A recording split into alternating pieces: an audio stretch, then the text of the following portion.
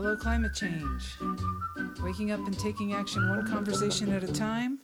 And today, I'm having a conversation with my stepson, Brendan McPherson. Yay!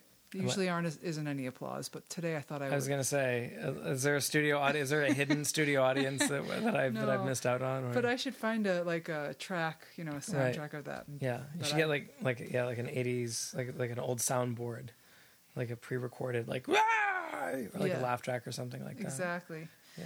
That'd well, be a nice addition. That would be helpful for such a heavy subject anyway, to have a laugh track here and there. Yeah, I got to lighten the mood.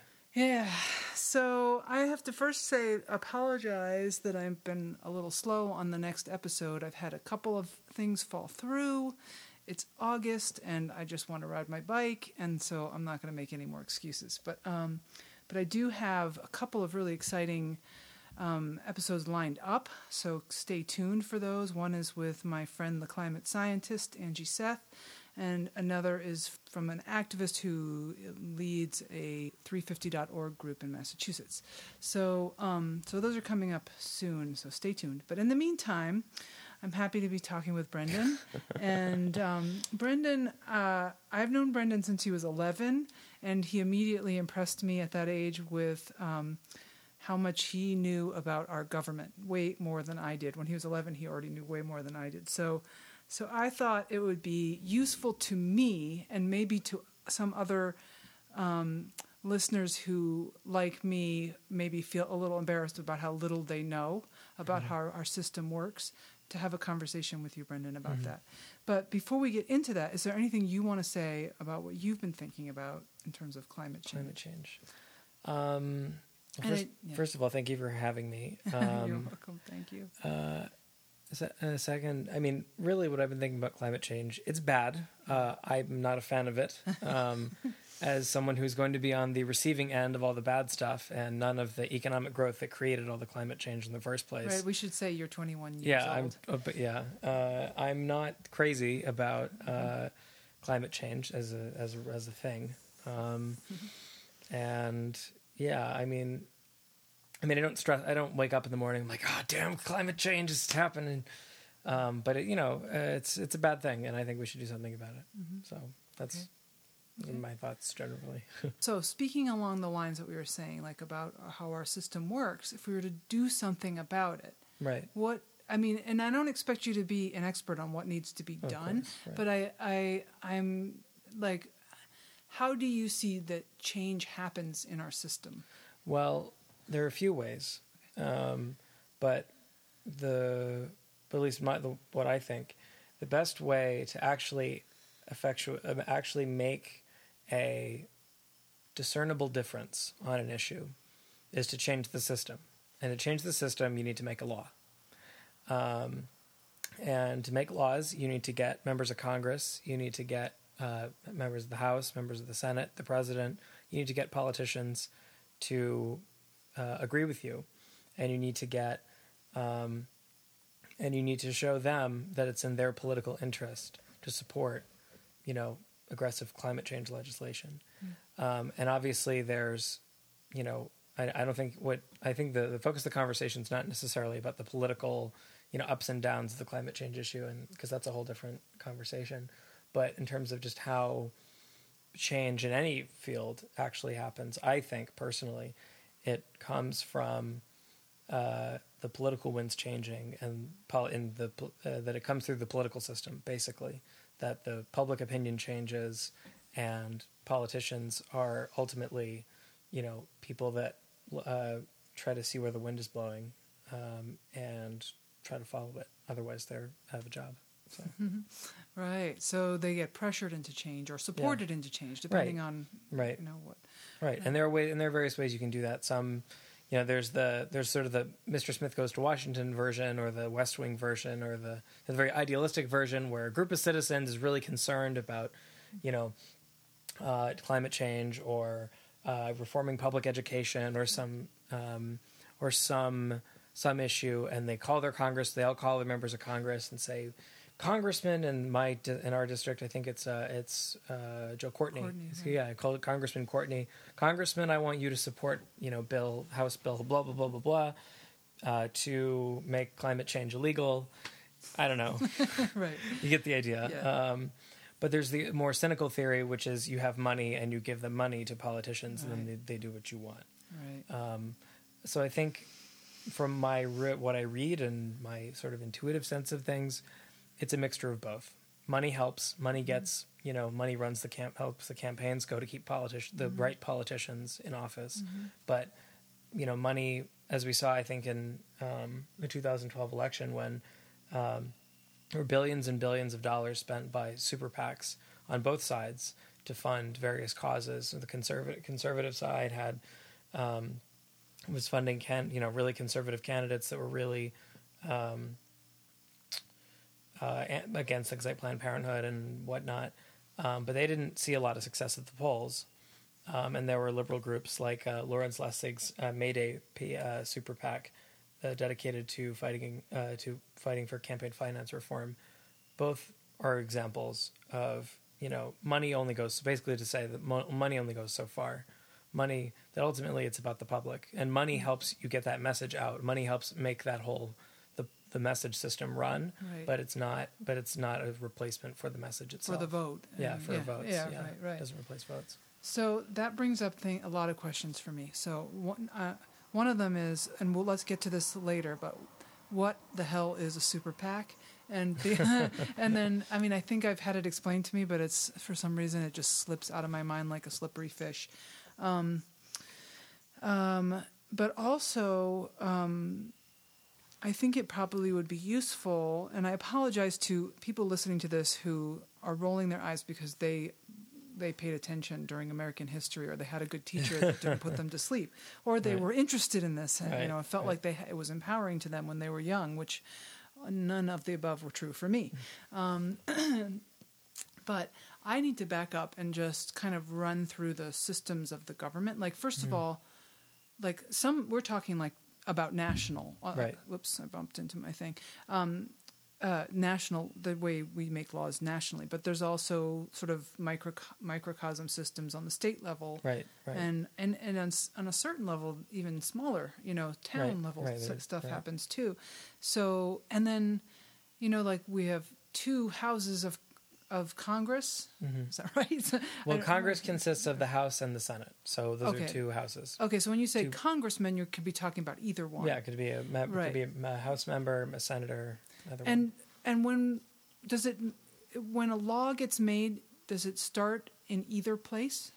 Well, how a bill becomes a law. There's a very famous Schoolhouse Rock video. And I saw that too, and I remember his voice very well, and he was just a bill, and he wanted to be a law, and he was sitting on the stairs, but I still don't remember. Right, so that bill, what happens, so I'll try to, if I can remember the video, and I hope my explanation is correct too, you should rewatch the video. Well, starts out, this is a very idealistic version. So we can do the cynical version and the idealistic version. I'll start with the idealistic one first. Okay. The idealistic one is a group of citizens, you or me, whomever, writes a letter or an email or sends a text, depending on your preferred method of communicating.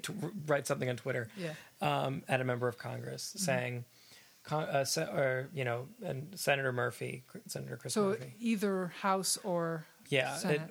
They have to be. So back up even. Actually, farther. we should back up. Yeah, I was going to say. Back up even farther. So you call whatever member of Congress you think, a member of the House, member of the Senate, doesn't matter, and you say, Congressman Murphy, Congresswoman Wasserman Schultz. I think that in my state, Connecticut, although Debbie Wasserman Schultz is from Florida, Connecticut, Florida, whatever. Yeah. I think that we should have a carbon tax, for example. Mm-hmm. And they say, well, probably someone in their office will say the senator will consider it or the congressman will consider it. The senator will say, I think that's a good idea. And so that member of Congress will propose a bill in Congress, and it'll get assigned by the congressional leadership to an appropriate committee, and where the law will be debated, and they'll investigate it. And so a committee being a certain subset of of people in that particular a certain member branch of Congress. Right, and that's so Okay. a congressional committee is, say for example, there's the House.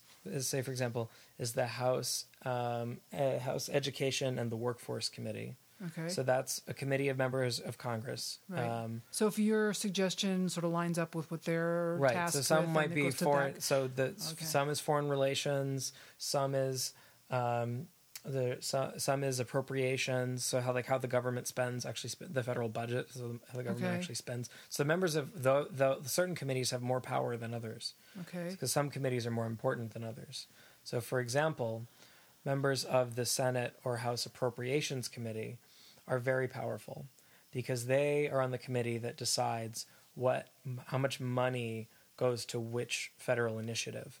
So for members of Congress, they want federal money to go back to their local districts to fund infrastructure projects, et cetera, et cetera. So do they actually decide it, or do they propose it and then everyone votes on it? So no, they don't make the final decision, but they come But out. they come out with But the- they write that committee creates budget. the budget, Right. and then the whole Congress votes on it. Okay. Yeah, And but yeah, it has to get. So there are a few things. So and also in Congress, and so to get something out of a committee, you have to get a majority on that committee. okay. So the committees are predetermined and static, like they don't change. No, they change. They Okay. change based on, first of all, which party has the greatest number of seats in Congress. So they change who's on the committee and the kinds of committees and names of committees change, or just I think members? I don't know about the names and the topics of committees. I don't think that changes. I'm sure that changes, but I think that changes less often? very infrequently. Right. Okay. Whereas the membership of committees changes Okay. all the time. Okay. It So- changes every 2 years because of congressional Right. elections. And before we go on to what happens next after you tweet your suggestion to your congressman or whatever, Right. let me also back up and clarify the difference between the two houses. So the Right. the Senate. The Senate, a senator is someone who's there are 2 senators from each state. Right. That's why there's 100 senators, 50 Okay. states. And each senator serves for 6 years. Okay. The Senate is considered sort of it's the upper house. Yeah. So Senate, for example, the Senate Intelligence Committee or the Senate Foreign Relations Committee have a lot of power. They have a lot of contact with the State Department, the NSA, the CIA, the White House, all sorts of people. The House, and it's a statewide office. So to be elected as a senator is a big deal, Right. because you can't just get your really liberal or really conservative constituency to vote for you. You have to get everyone in the state to vote for you. Okay. And then with the House of Representatives, it's by district? So the House of Representatives is based on population. Right. So states like California, New York, Texas have a lot of members of Congress, Right. whereas smaller states like Connecticut have fewer. And you're represented based on district. So the eastern part of Connecticut is the 2nd district of Connecticut. Okay. Where we are. Yeah, where we are. The rest of the state is drawn out by district lines. Okay. So how many are in the House of Representatives? In the House of Representatives, how many House members are there? Yeah. 436. See why I feel dumb around you? You know, all that stuff. Okay. See, so actually, back to- here's a really easy way to remember that. Oh. So there's a very famous political blog called 538 by Nate Silver. Do you know that? Is that the total? So 538 is the House, the Senate, the Vice President, and the President. So President, Vice President, 2. 100 members of the Senate, because 2 for every state, and then 436 is the rest. How come the Secretary of State isn't in that? Because that's not part of the line of. That's not Oh, part they of it. don't. They're not elected. Oh, okay. Those are all the those are the elected major, national officials. national, federal, Oh, federally elected Okay. officials. Okay, so the committee entertains the idea of a carbon tax. Now, do you have any idea what committee that might go to? Probably energy, technology and science, maybe energy. There's environment. Is there an environment? Well, there's this. It's really frustrating, actually. There's I think it's a House and Senate Committee on Science and Technology, which is Okay. sort of where that would fall. And what's frustrating? Well, there was a member of, I think it was James Inhofe, a senator from Oklahoma, who brought a snowball into that Yes. committee meeting to prove that global warming wasn't real. Right. And this man sits on the Science and Technology Committee of the U.S. in the U.S. Oh, and the man. United States Senate. So you're like, oh God, where are we? What's going on? Right. What's going on? Well, but there must be some kind of environment. I mean, I know that there's an Energy. I think agency. maybe energy. Well, that's the EPA. That's Yeah. a federal agency that deals with Right. all that. Energy. I think it's energy and the environment. I don't know off the top of my head, to be honest. I Okay. should go Well, we probably- can look it up. Yeah, Google it. Why don't I do that really quick? I see them under subcommittees. So there's, okay, I'm not going to go through them all. So it's kind of spread out. Okay. So, Isn't our government so there's- complicated? so the idea of the carbon tax would, I guess, would go. So I forgot. Did you say that it can go to either one first, right? So Either branch. So what would happen is a member of Congress would propose the bill, and the congressional leadership in whatever party is in the leadership Yeah. would assign it to a committee and the appropriate subcommittee. Oh, okay. And then there would be hearings and discussion and testimony on Right. the subcommittee about the bill. And if enough members of the subcommittee like it, then they'll have a vote, and they'll get it out of the subcommittee, and then it'll get brought to the larger committee in general. And then if they like it, they'll bring it out of committee, and then it'll get put to the whole Congress for a vote. The whole Congress or the whole House? Sorry, or the whole House. Senator. Right, One or to the the whole House. Definitely. Well, but if it's in a committee in Well, Senate, usually there's two versions of the same bill. Oh. So they'll get tracked through the House and Senate committee structure, and so that there's the version in the House, and then eventually there's a version in the House and the version in the Senate, and they try to there Bring are 'em two together. sides meet and they bring them together to try to because some senators will have an objection to this thing, whereas some Right. members of the House will have an objection to another thing. and it has to pass in both It has to pass in both. places, so they might as well work on it until they all like it, Right. rather than just someone put it out there and then they vote. Right. So that's why it goes. And through then the it gets process. Right. Then it gets brought to a general vote in both houses, Yeah. and then if it passes that, they they workshop the bill and put it together, and they send it to the president to sign. Okay. And the president can either sign it or he can veto it. And if he vetoes it, the Congress there needs to be a 2/3 Senate majority to override a veto. And this is important now because of the Iran nuclear situation. That it's for example, in order you have to get the 2/3 of the Senate to override a veto. So they're trying to override the treaty or what? Yeah, the Iran Iran nuclear deal. deal, Yeah. right. Yeah. So, for example, for a carbon tax, let's say it's, a Republican president who doesn't like the idea of a carbon Yeah. tax. Say, President Mitt Romney vetoes the carbon tax bill. Let's just go with Trump. Let's just do it. Okay, President Donald Trump says it's a fucking stupid idea, all right? Hey, this is a PG. We gotta watch out. Hey, Trump. I'm Watch it. impersonating. It's Trump. I'm impersonating Trump. I have to get into. All right, get in Says- character. Go for it.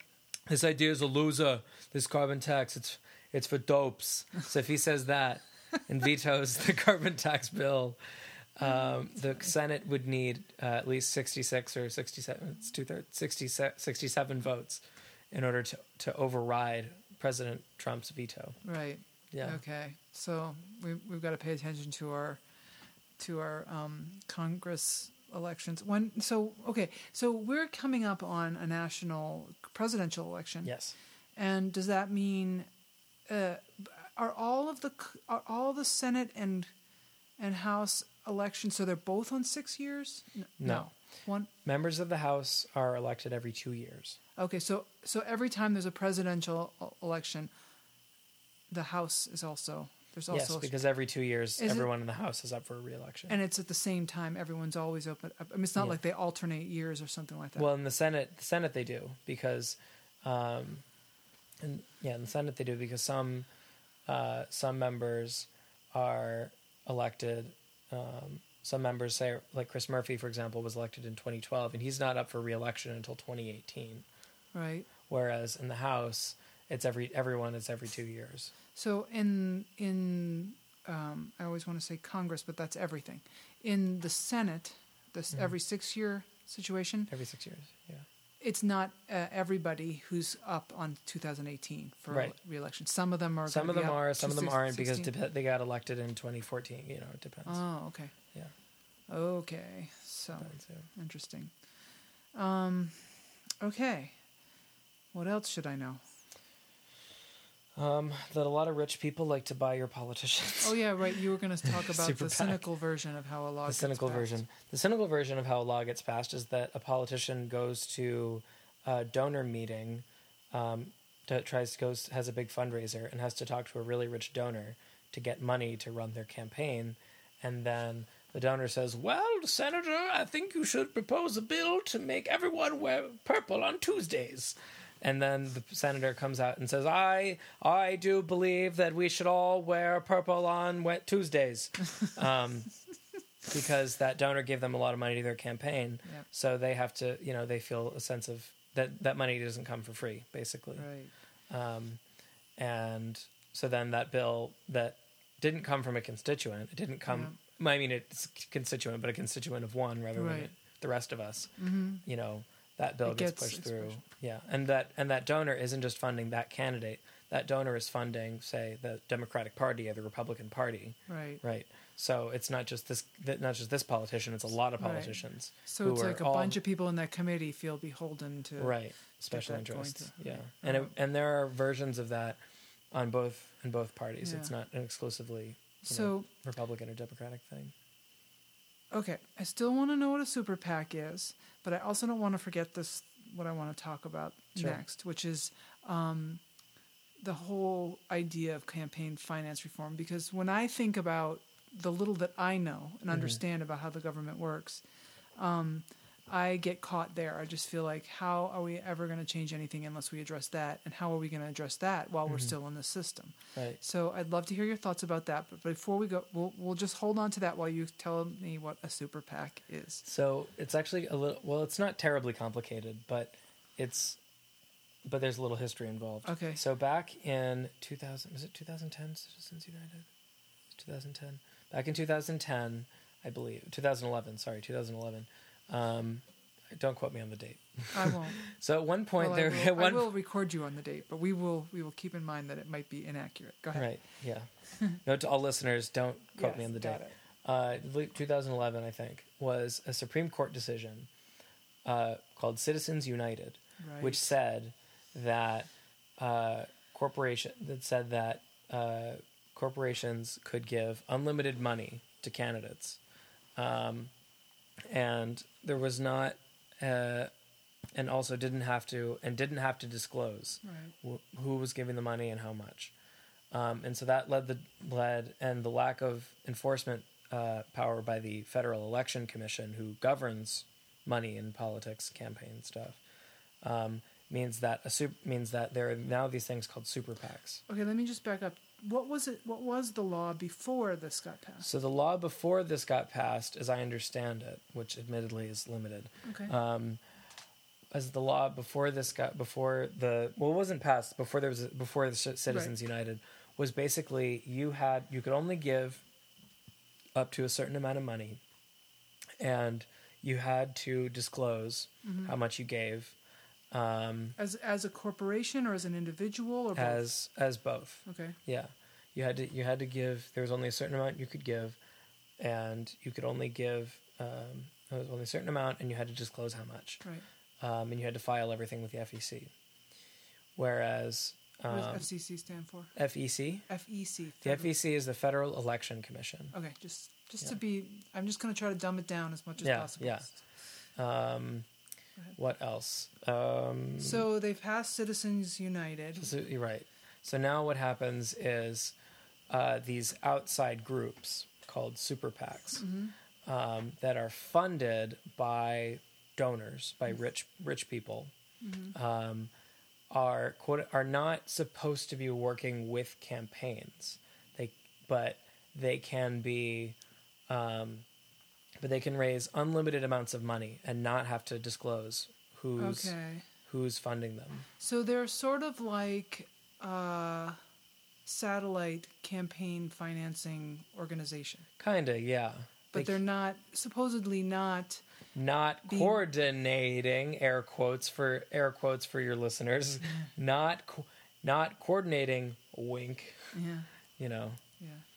So a super PAC is it's sort of like and I use this term fully aware that it's the wrong term, but I can't think of another one. It's sort of like a nonprofit fundraising organization for a campaign. Well, I'm actually glad you said that. Well, I'm actually glad you said that Okay. because the thing that makes the super PAC thing so heinous and gross, in my opinion, is that they can register as a 501c4, which is an IRS non-profit group. Right. So you can do all of this and not have to pay taxes.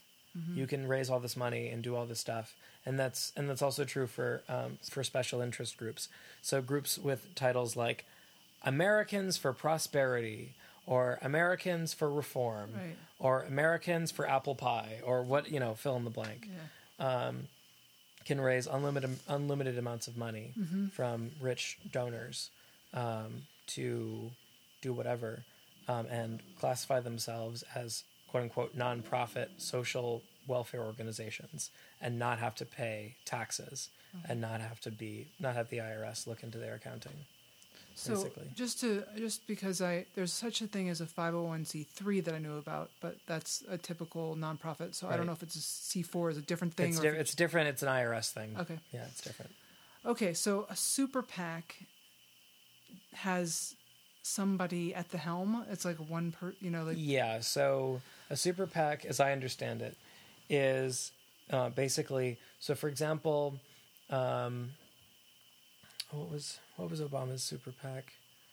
It was. I'll look it up. Is it American Progress? No. Oh God, I don't remember.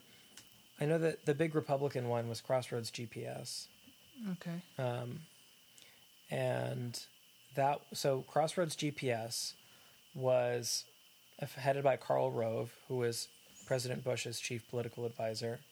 And that organization could raise as much money as it wanted without not necessarily being affiliated with any campaign, quote unquote. But there are a lot of super PACs that are essentially doing the dirty work for political candidates. But due to an FEC rule, to the FEC, they can't coordinate on strategy. But the rules are so flimsy and unenforceable and the fines are so low, the fines are so minimal that campaigns will just pay the fines. Okay, so I mean, I guess the bottom line. It'll make you really cynical when you learn more about this. I know. It makes you cynical. I'm aware that the closer I look at these things, the more upsetting it becomes. Yeah. But I guess for the purposes of understanding the impact, the bottom line is that now campaigns used to have. It wasn't enough of a limit, in my opinion, but they used to have a certain amount of a limit to how much they could spend on their campaign, right. because they couldn't, because nobody could donate more than a certain amount, right. and the idea being it kept them from having undue influence, right. and now that's gone. Right. Right. And what also used to happen is that it would be possible for candidates to run out of money. Right. Now, if a candidate has a super PAC sort of going with them, they can, spend all this. They have this ability to raise unlimited anonymous cash right. from donors. So, say for example, the Koch brothers. Yeah, the Koch brothers, or George Soros, or Tom Steyer, or the Sheldon Adelson, or like one of these famous political, really, really rich people who gives a lot of money to political campaigns. If you can convince them that you're worth investing in, you can keep your candidate running indefinitely. Right. So what will be interesting to see in this upcoming election is how long candidates stay on because they have all this money coming in even if the voters don't want them. Right. So say, for example, Chris Christie Yep. or John Kasich or Rick Perry, even if they finish, they get no votes. And But I mean, I would imagine there would come a point when, if they're getting no votes, then the money would dry up for them. of course, eventually. But they're not as going to quickly. Right, but they're going to stay on a lot longer. Right. Okay, so let's spend a few minutes before we sort of overextend the length of time we talk. Mm-hmm. Let's spend a few minutes on the idea of campaign finance reform. Mm-hmm. And you were mentioning that there was a super PAC that was addressing that. Is there whatever? I'd like to hear anything you want to say about it. Right. Well, campaign finance reform originally was something that it was actually a pretty good.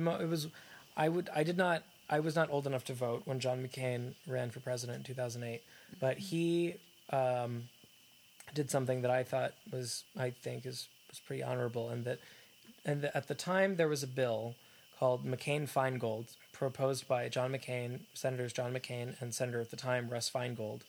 Mm-hmm. Russ Feingold, this was a big deal at the time because Russ Feingold is a very liberal left-wing Democrat, and John McCain is not either of those things.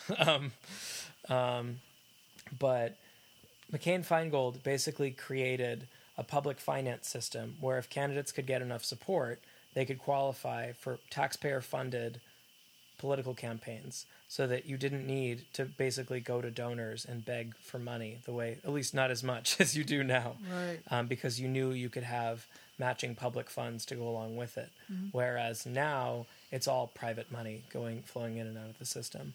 And so, and the reason McCain-Feingold was abandoned was because of Citizens United. The Supreme Court said that it was unconstitutional. They said that the McCain-Feingold was unconstitutional. On what grounds? I honestly don't know. I shouldn't be saying, because I don't know. That's okay. I don't know too much about that. That's okay. So, so how the heck are we going to change that? Well, I think there's a lot of public anger about the campaign finance system. Yeah. I remember seeing some poll somewhere saying that, a huge majority of Americans think that the campaign finance system is totally broken. Right. And you can see this also with the rise of candidates like Bernie Sanders and Donald Trump. People feel Trump is kind of different, is in his own, own sphere. But I can see why you could put them in the same category. Yeah, they're not traditional politicians. Yeah. They don't beg donors. They don't beg rich donors for money because people feel like the system is rigged. Yeah. The campaign finance system is rigged and that it's broken. Right. And that it's meant to serve, very rich people who give money to political campaigns. Right. Not the rest of us. A while ago, and I'll try to find this link and put it in the show notes. By the way, when you want to find the show notes, you'll see them if you subscribe on iTunes. The show notes are there. If you go to the website hellocc.info, every time I put a new episode up, I list it there with the show notes, and I try to at least put in one useful link each time. So the link I'm going to try to locate for this one is a TED Talk I saw a while back, and I don't remember the guy's name, but he was talking about his movement about campaign finance reform, and they were doing these walks across different states and getting more and more people involved and trying to build up a critical mass to march on DC, I believe. And he was quoting statistics that it was in the 90-something% when people are polled, do they think that campaign finance reform is a good idea? And the answer is yes. Yeah. And yet it's something that we haven't put any pressure in, at least not successfully, effectively, to make it change. So. Well, the thing that is difficult about campaign finance reform is that people don't vote. I don't think that people vote on campaign finance reform.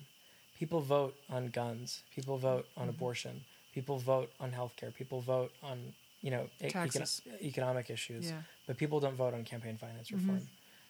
So there isn't enough of a coalition demanding, like, if you don't vote for this, we're gonna screw you. Right. Kind of. There isn't like there isn't a version of the NRA for campaign finance reform. Right. So that's a problem. First of all. Second of all, the people who benefit from the current system are the politicians themselves. Yeah. So they don't have a lot of incentive to piss off their rich donor friends. that as long as the system stays what it is, they benefit from. Although on the other hand, I've heard interviews with lawmakers saying they don't like it. They don't like having to constantly raise money. Right. It makes a lot of people in Washington, especially with the partisan gridlock we're in right now, well, it makes I've heard a lot of interviews with lawmakers saying it makes you just not want to come to work. Yeah. It makes you really just wonder why you got into politics in the first place, because it's not about ideas.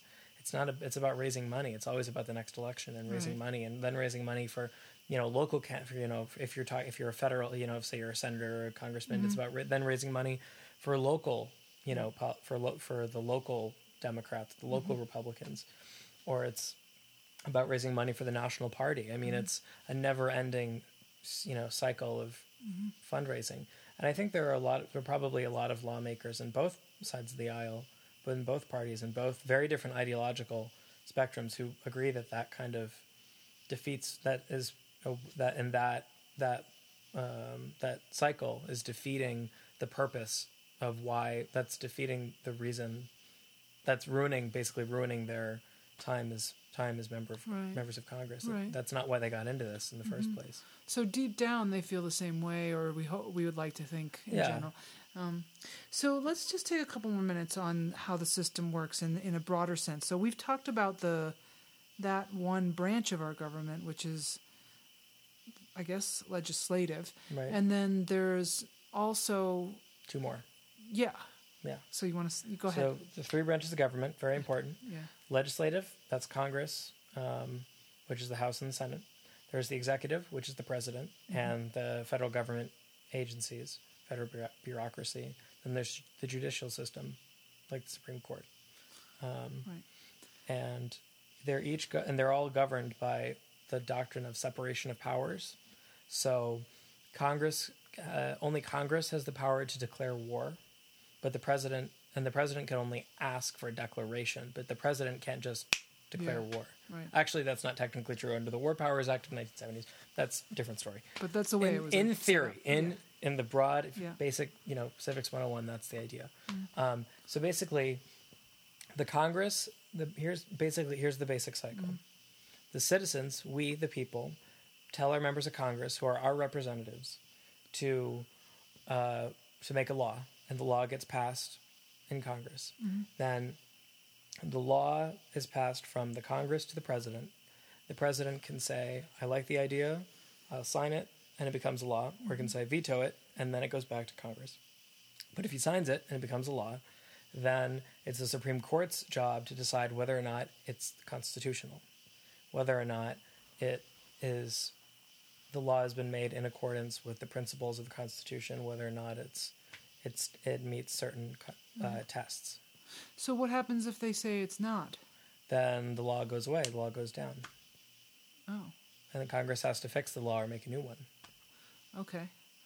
And so one thing that I think is interesting that's happening around climate change is that there are young people, and I'm not sure I have the details on this because I've heard about this in individual cases, but I think at this point there's like a class action suit of young people who are suing, who are basically taking the issue of climate change into the judicial world instead of the legislative world, because it looks like basically Congress, nothing gets done. Right, exactly. Yeah. And so they're suing on the grounds of their rights to have an environment they can live in.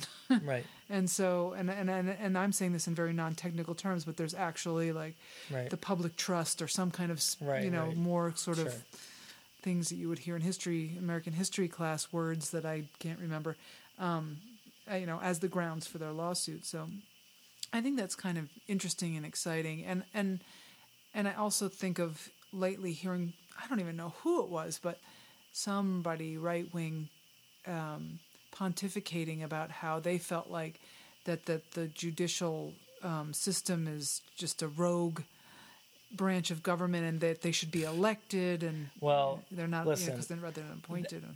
Every time a politician gets up and says that the judicial branch is, a bunch of activist judges, blah, blah, blah, blah, blah, it's because the Supreme, and this is both sides. Yeah. Teddy Roosevelt said exactly the same thing. Okay. And it's basically the court made a decision that I don't like. Right. And that's a valid argument. I think you can say I think the court's wrong, but that doesn't necessarily. Right. But disagreeing with a Supreme Court opinion or disagreeing with a court opinion doesn't necessarily mean we that we need to change the system. Right. It means that I don't agree with that. Right. Right. Yeah. So, anything else you'd like to say before we wrap up? Don't vote for Donald Trump. First of all, Don't vote or do vote for him. Why do you say that? I was joking. Okay. Remember to get your. I thought you had like a. No, I think strategy. I think first of all, I think it's really important that people learn about this stuff. Yeah. Because it really does affect our everyday lives. Right. I mean, if you want to see, the most immediate change, I mean, honestly, I think just learning more about government makes you so much more I feel like you have so much more of a stake in what's going on. I think the reason a lot of people don't feel so kind of disaffected and cynical about the system. I mean, there are a lot of very good reasons to feel this way. But I think a lot of it is just a lot of people just don't know how the government works, and it feels like this like abstract, large entity that seems really complicated. That you don't really understand, and that's fair, But I think once you start learning more about the system and how it actually works, you're like, oh, so there is an actual mechanism to get things to change. Our leaders just suck at making things change, so we need to change our leaders, but there is a way to make things change. It's not all desperate. Right. It's not impossible. Right. We just have people that aren't doing the things we want. Right. Or and I would say I would add to that in some cases it may not be that the leader themselves is the problem. It's that they're stuck in the system too, right. And that if Exactly. we support, like that's why I said earlier, you can support or I don't remember how I put it, but it's either support or pressure the politician to do things that you want, because sometimes it's things they want and they have to have the public support behind them, right. or else it's a career ender for them, right. Which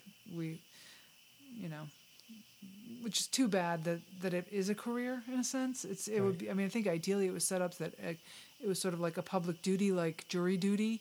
You go in and you take your turn. On the other hand, I actually I'm sort of divided on that. Yeah. On the question of career politicians versus amateurs. I think there is as much as it does bother me that honestly, I think it is bothersome to think about the fact that some people spend their entire adult lives as politicians and members of Congress and things like that. Because you want to make sure that more people voices get heard. Yeah, that more voices get heard. On the other hand, I think there is something to be said for someone who's been in the game a long time and knows what they're doing, and knows, especially if you're talking about someone who's been on, say, the Foreign Relations Committee or Foreign Affairs Committee. Right. No, I'm with you on that. Yeah, you want people that have spent a lot of time in the public eye, have spent a lot of time, really getting to know these issues well, so that they can actually, do a good job. The only downside that I'm thinking of right now is just that having to make decisions in leadership that are based on whether or not it'll be popular, rather than whether or not it will be good. Right. So. Well, unfortunately, democracy is the worst way to get good. It's the worst way to do that, because it's about the people. It's got to be popular. It's got to be popular, or else you don't get reelected, and you can't get what you want. Right. And what I will just say my last thing about this subject about democracy is that it was a huge revelation for me to realize. I grew up in a house with two brothers, and that it was a democracy about which and a television with only a few stations, so we didn't have the internet, right? So it was a democracy in terms of what TV show we were going to watch at night, which meant we always watched what my two brothers wanted, because it was always 2 against 1. There you go. So I learned early that democracy is not fair. Yeah. So on that note, thank you very much. On that note, democracy blows. All right. No, but I mean, but one last thing. Okay. It's like politics is frustrating, and it can make you cynical and bitter and angry, but it's kind of like that Rolling Stones song. You can't always get what you want, and that's kind of how democracy works, right? and especially our system. Our system in particular. There are a lot of other countries that are democratic but have very different, more parliamentary systems where, if one party gets in, they get to do whatever they want for 4 years, and then then the other team gets voted in if people don't like it. Basically, our system especially is not uniquely, but is especially complex and convoluted, and so it's very easy to get frustrated and cynical. But I think once you start understanding how the system works, it feels like, oh, okay, this is how this happens. You start thinking systematically, like, well, if members of Congress, have to get elected every 2 years, then of course they have to raise money all the time because they're constantly running for re-election because they have to do it every 2 years. You get elected and then you raise money because you spend the next year campaigning to get re-elected, So then he's like, oh, okay, so, it's sort of like everything builds on everything else. So you see, oh, this is how the campaign finance affects that. So, yeah, that's what I would say. So what I go back to is if the choice is between Dukes of Hazzard and Little House on the Prairie, and it's 2 against 1, you have to be a really annoying one to get your way. Yeah. And you just have to build a coalition around it. Or you have to say, make a policy like for 2 weeks we watch Dukes of Hazzard and 1 week we watch, Alternatively, you can say both of those shows are not interesting. I'm going to go read a book. You can also say that. No, never.